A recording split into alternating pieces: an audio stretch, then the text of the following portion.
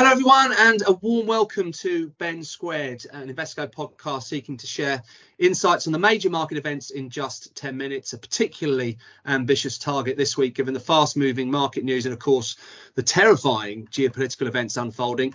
A reminder that I'm Ben Gutteridge, resident host and director of Model Portfolios, and I'm joined by our resident expert guest, Ben Jones, our director of macro research. Ben, an even busier a few weeks for you than normal, I suspect. How are you doing?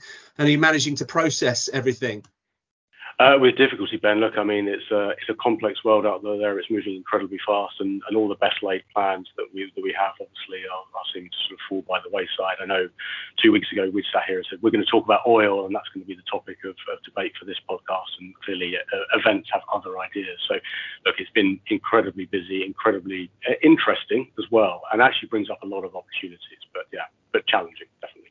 Yes, well, I mean, as we say, lots to talk about, and so much so that perhaps otherwise important events might be sort of eschewed on the basis of time here today. But as investment professionals, our focus today will sort of centre on market action, particularly in the realm of higher bond yields, oil prices and the dollar, and conclude with some comments on investment strategy. But before we hear from Ben Jones in particular on these topics, I want to remind the audience this recording is intended for UK professional investors only, should not be considered as investment advice, and that any capital invested is always capital at risk.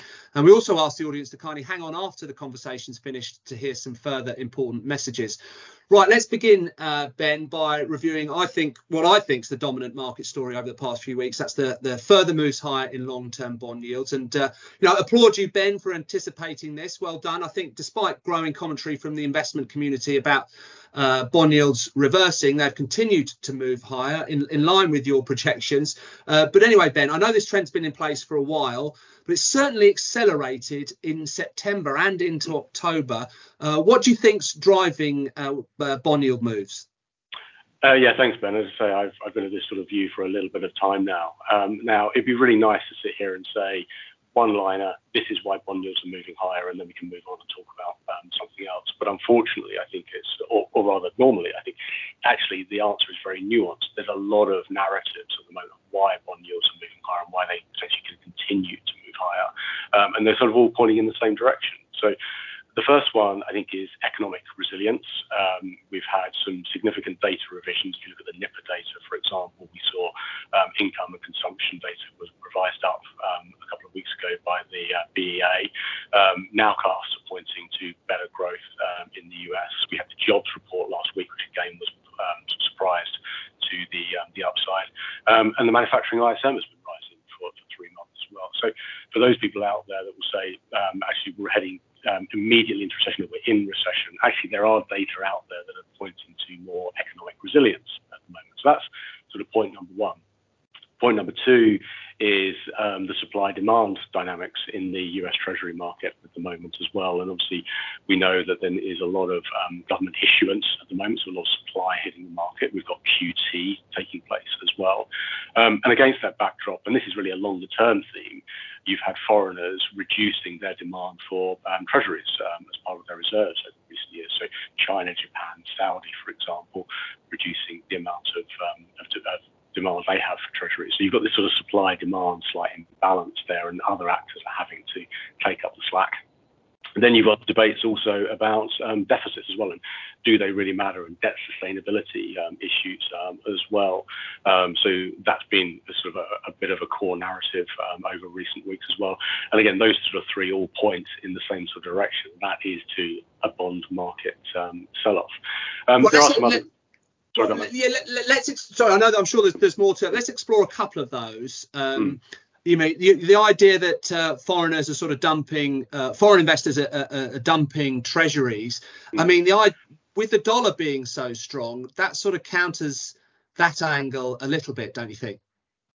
Well, and again, I think dumping is probably a strong word. It's more just a trend where you just don't have the buyers there anymore. So historically what China would have done with its surpluses, it would have sort of recycled those into treasuries. But again, in this world where we've got heightened geopolitical tensions, a sort of multipolar world, many nations are saying, well, actually, I don't want to hold US assets if I'm at risk of sanctions and things like that. So if you look at the treasury holdings of places like China, and indeed friendly nations like Japan, for example, they've been reducing over quite a number of years or so. Now, that hasn't accelerated necessarily in recent months or so, but it's a trend that is certainly there. The thing that has more shifted is just the amount of issuance, the supply side, and again that is projected based on the deficits that the US is running. That's projected to continue to expand and accelerate over the coming months and years.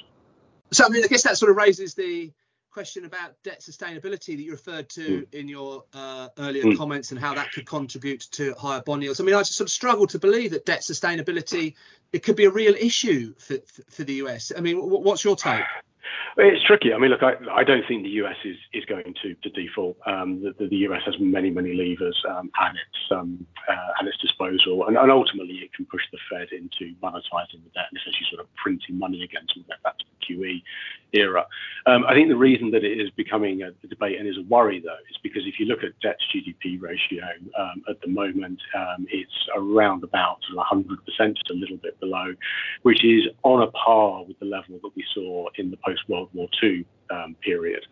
Now, the level of debt isn't necessarily in and of itself an issue. The problem is servicing that debt, as many households will know. You can take on a really big mortgage if interest rates are next to zero. Unfortunately, the problem that the US government has is that most of its debt is relatively short term. It has an average duration of around about 5 years. So the rate that it's paying on its debt is accelerating really quite quickly. And in fact, depending on which measure of GDP you use, whether you use the year-on-year or the Q-on-Q annualized version, for example, you can make the case that the rate on government debt at the moment is now about to exceed the growth rate in nominal GDP. Now, if you've got the interest rate exceeding the growth rate in the economy, what that means is that your interest payments are going to escalate very rapidly. Interest payments already are for the US accelerating rapidly and are projected to be higher than the amount of money the US government spends on defense, for example. So if you get into that sort of scenario, there is a problem then that the debt level can spiral really quite quickly. This happened in the 1980s when R was greater than G. You'll see R greater than G sort of put around in a lot of reports lately. And debt levels, it did indeed grow quite significantly. They sort of doubled from 25% of GDP to near 50% of GDP during that decade.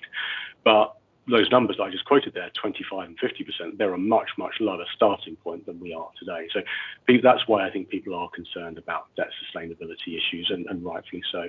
What I would say, though, is if you look at things like liquidity issues in the Treasury market at the moment, it's kind of fine. The auctions are getting away at the moment. So there isn't really a sort of buyer's strike at the moment. There might be different buyers coming in, be it pension funds, be it banks, for example.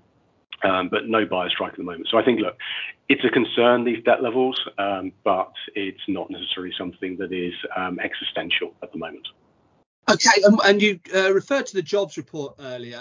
I mean, clearly bond yields had moved significantly higher in advance of that jobs report, which only came out last Friday. But they were sort of blowout numbers relative to expectations, revisions up of previous numbers. So does that mean like a hike is sort of one more hike is a done deal, or is there anything in there for the doves? And what's the market expecting? What are you expecting? So the market is kind of down the middle on hike or no hike at the next meeting. I think there probably will be another hike. I certainly would have said that at the end of last week. The only risk to that view, I think, now is that events over the weekend perhaps might make people, or make the Fed, a little bit more cautious. And there certainly is this debate at the moment about sort of where you get to in the short term and how long rates stay high, and I'm in the higher for longer type of camp. But at the moment, I would say I think we probably are going to see another hike from the Fed before the year is out. But I mean, I guess we shouldn't sort of lose sight that job openings on average are sort of trending a bit lower. Wages were a bit lower in that jobs report as well, weren't they? I mean, there is something for the Doves to cling to other than the geopolitical issues that we're about to talk about. Correct. Yes. I mean, if you look at a lot of the inflation numbers, they are still continuing to come lower. Certainly, the housing cost, the rental cost, for example, they're going to come lower as well. You're right to point to the wage data in the jobs report as well. That's softened a little bit, so that's definitely something for the Doves to point to. And to be honest, Ben, again, this is the challenge, or actually maybe the interesting thing about markets at the moment is that there's a lot of data out there that are telling you quite different stories. Be that when you look at the very, very big picture, macro picture, or when you start to get down into the micro and looking at different countries or different sectors or different regions, for example, there's a lot of different stories going on. And the conclusion that I've come to, and certainly the conclusion that a lot of my colleagues are coming to at the moment, is what that does is that really sort of breeds opportunities in financial markets for hopefully active managers such as us. It's a very, very different environment to the one that we've lived through over the last 15 years, where it was kind of central bank dominated. You bought duration, you bought US equities, and there kind of wasn't a huge amount of differentiation. You didn't really have to do a lot. Right now, you need to be a little bit more nimble, a little bit more thoughtful, and kind of throw out post-GFC playbook. I think that playbook needs to be rewritten, and things are going to be a little bit different going forward. Okay, thanks, Ben. Now, we will pivot here to these terrifying scenes we're seeing in Israel and Gaza. And apologies for any apparent insensitivities here as we sort of discuss this humanitarian sort of tragedy from an investment perspective. But what, Ben, is the market impact here? And I guess more importantly, what is the potential for ongoing market disruptions rather than sort of a default immediate market reaction? Yeah, it's a really good point, Ben, because I think that sometimes people see these events and fall into two camps. It's either it's horrendous, it's terrible, and it's also terrible for markets. And clearly, as you said, the humanitarian angle is horrendous. Or sometimes people fall into the camp, well, okay, yes, again, it's terrible from a humanitarian perspective, but it has no bearing on markets whatsoever. Again, I kind of fall somewhere in the middle at the moment on the market impact. There are some elements of the market where events over the weekend will have relatively little bearing, and certainly not necessarily the bearing that one might expect. And we saw this yesterday in the reaction of US equities, for example. US equities moved higher. But I do think there are some market implications, and particularly on places like oil, for example. Now, again, 2 weeks ago, Ben, you and I finished our podcast and said, okay, in 2 weeks' time, we'll chat about the rise in oil prices and we'll look at the impacts that has on financial markets. And obviously, events have sort of slightly kiboshed that. But oil is still very important because although over the last week or so it had a 10% decline, then it has rallied again in the last two sessions on the back of events over the weekend. What is very clear generally is that conflicts, disruptions in the Middle East do tend to lead to higher oil prices. And I think if it is found that Iran had some big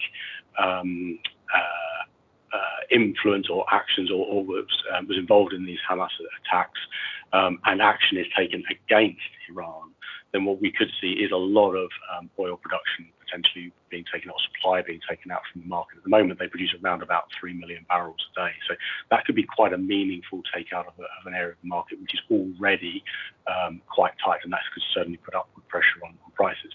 And then obviously you have the ramifications of what that means for energy stocks and for the consumer, because we're hitting our pocket when we're trying to fill up our cars, for example. That could exacerbate the recession. Oftentimes, in fact, what you do see is just before a recession, you see a spike in oil prices, and that's what triggers the consumer downturn. So there are, unfortunately, for many, many reasons, very, very sad echoes of the 1973 Yom Kippur War, sort of almost exactly 50 years ago to the day. And we saw what happened then with inflation. Now, again, I'm not predicting that we go back to double-digit inflation just yet, but I think for those people that sort of suggest that we've absolutely, definitely won the battle on inflation, this is just another signal that, you know what, things could change quite quickly, and we might not be out of the woods yet. And that then obviously complicates central banks' paths and decision making and job really. So no, this does have implications for markets. Okay, so the extent to which Iran is drawn into the conflict is certainly something we'll be watching, but I'm sure we'll all be doing that regardless of our investment Mhm. roles. Yeah. So, Ben, with all of these complications, are there any sort of neat concluding thoughts you can offer on investment strategy? Well, I mean, the first one I would say is I think you need to be nimble and you do need to be more differentiating in where you're getting your exposure at the moment. From a broad sort of big picture macro perspective, I think that the trend in the dollar to move higher, that is still for me very much in place. The things that we've seen over the last couple of weeks or so just reaffirm that view, that idea that you've got US resilience or US exceptionalism, you've got sort of these geopolitical concerns. Well, that should allow the dollar to move higher. I think oil is going to continue to move higher as well. I wouldn't be surprised to see the $100 range being hit relatively soon on the back of these actions as well. The other one that we haven't really talked about a lot lately, but is also gold as well. It's an interesting one at the moment because gold has held up really, really well in 2023, even though real rates have been moving higher. That's very unusual. And again, it comes back to this sort of supply-demand side in the treasury market, and what are other central banks doing? Well, they're buying gold. And again, in a sort of geopolitical uncertainty environment, those safe haven assets tend to do relatively well. Gold also does well if we do get tipped into a recession as well. So I think that could be quite attractive. And obviously the sort of kick on in the equity market for those areas is you like energy stocks and you like metals and mines as well. Those are two areas of the market that benefit from the sort of macro backdrop, but also have very resilient, very strong balance sheets at the moment and are returning cash to shareholders. So I quite like those names at the moment. So there's just a few tidbits. We could go into a lot more detail, but I'm sure that you're going to tell me we're already over time.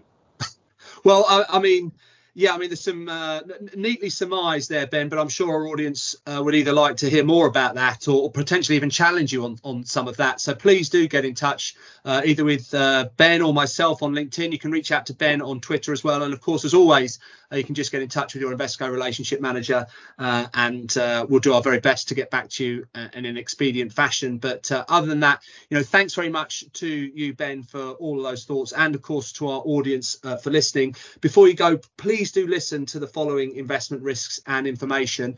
The value of investments and any income will fluctuate. This may partly be the result of exchange rate fluctuations, and investors may not get back the full amount invested. This podcast is intended for UK professional clients only and is not for consumer use.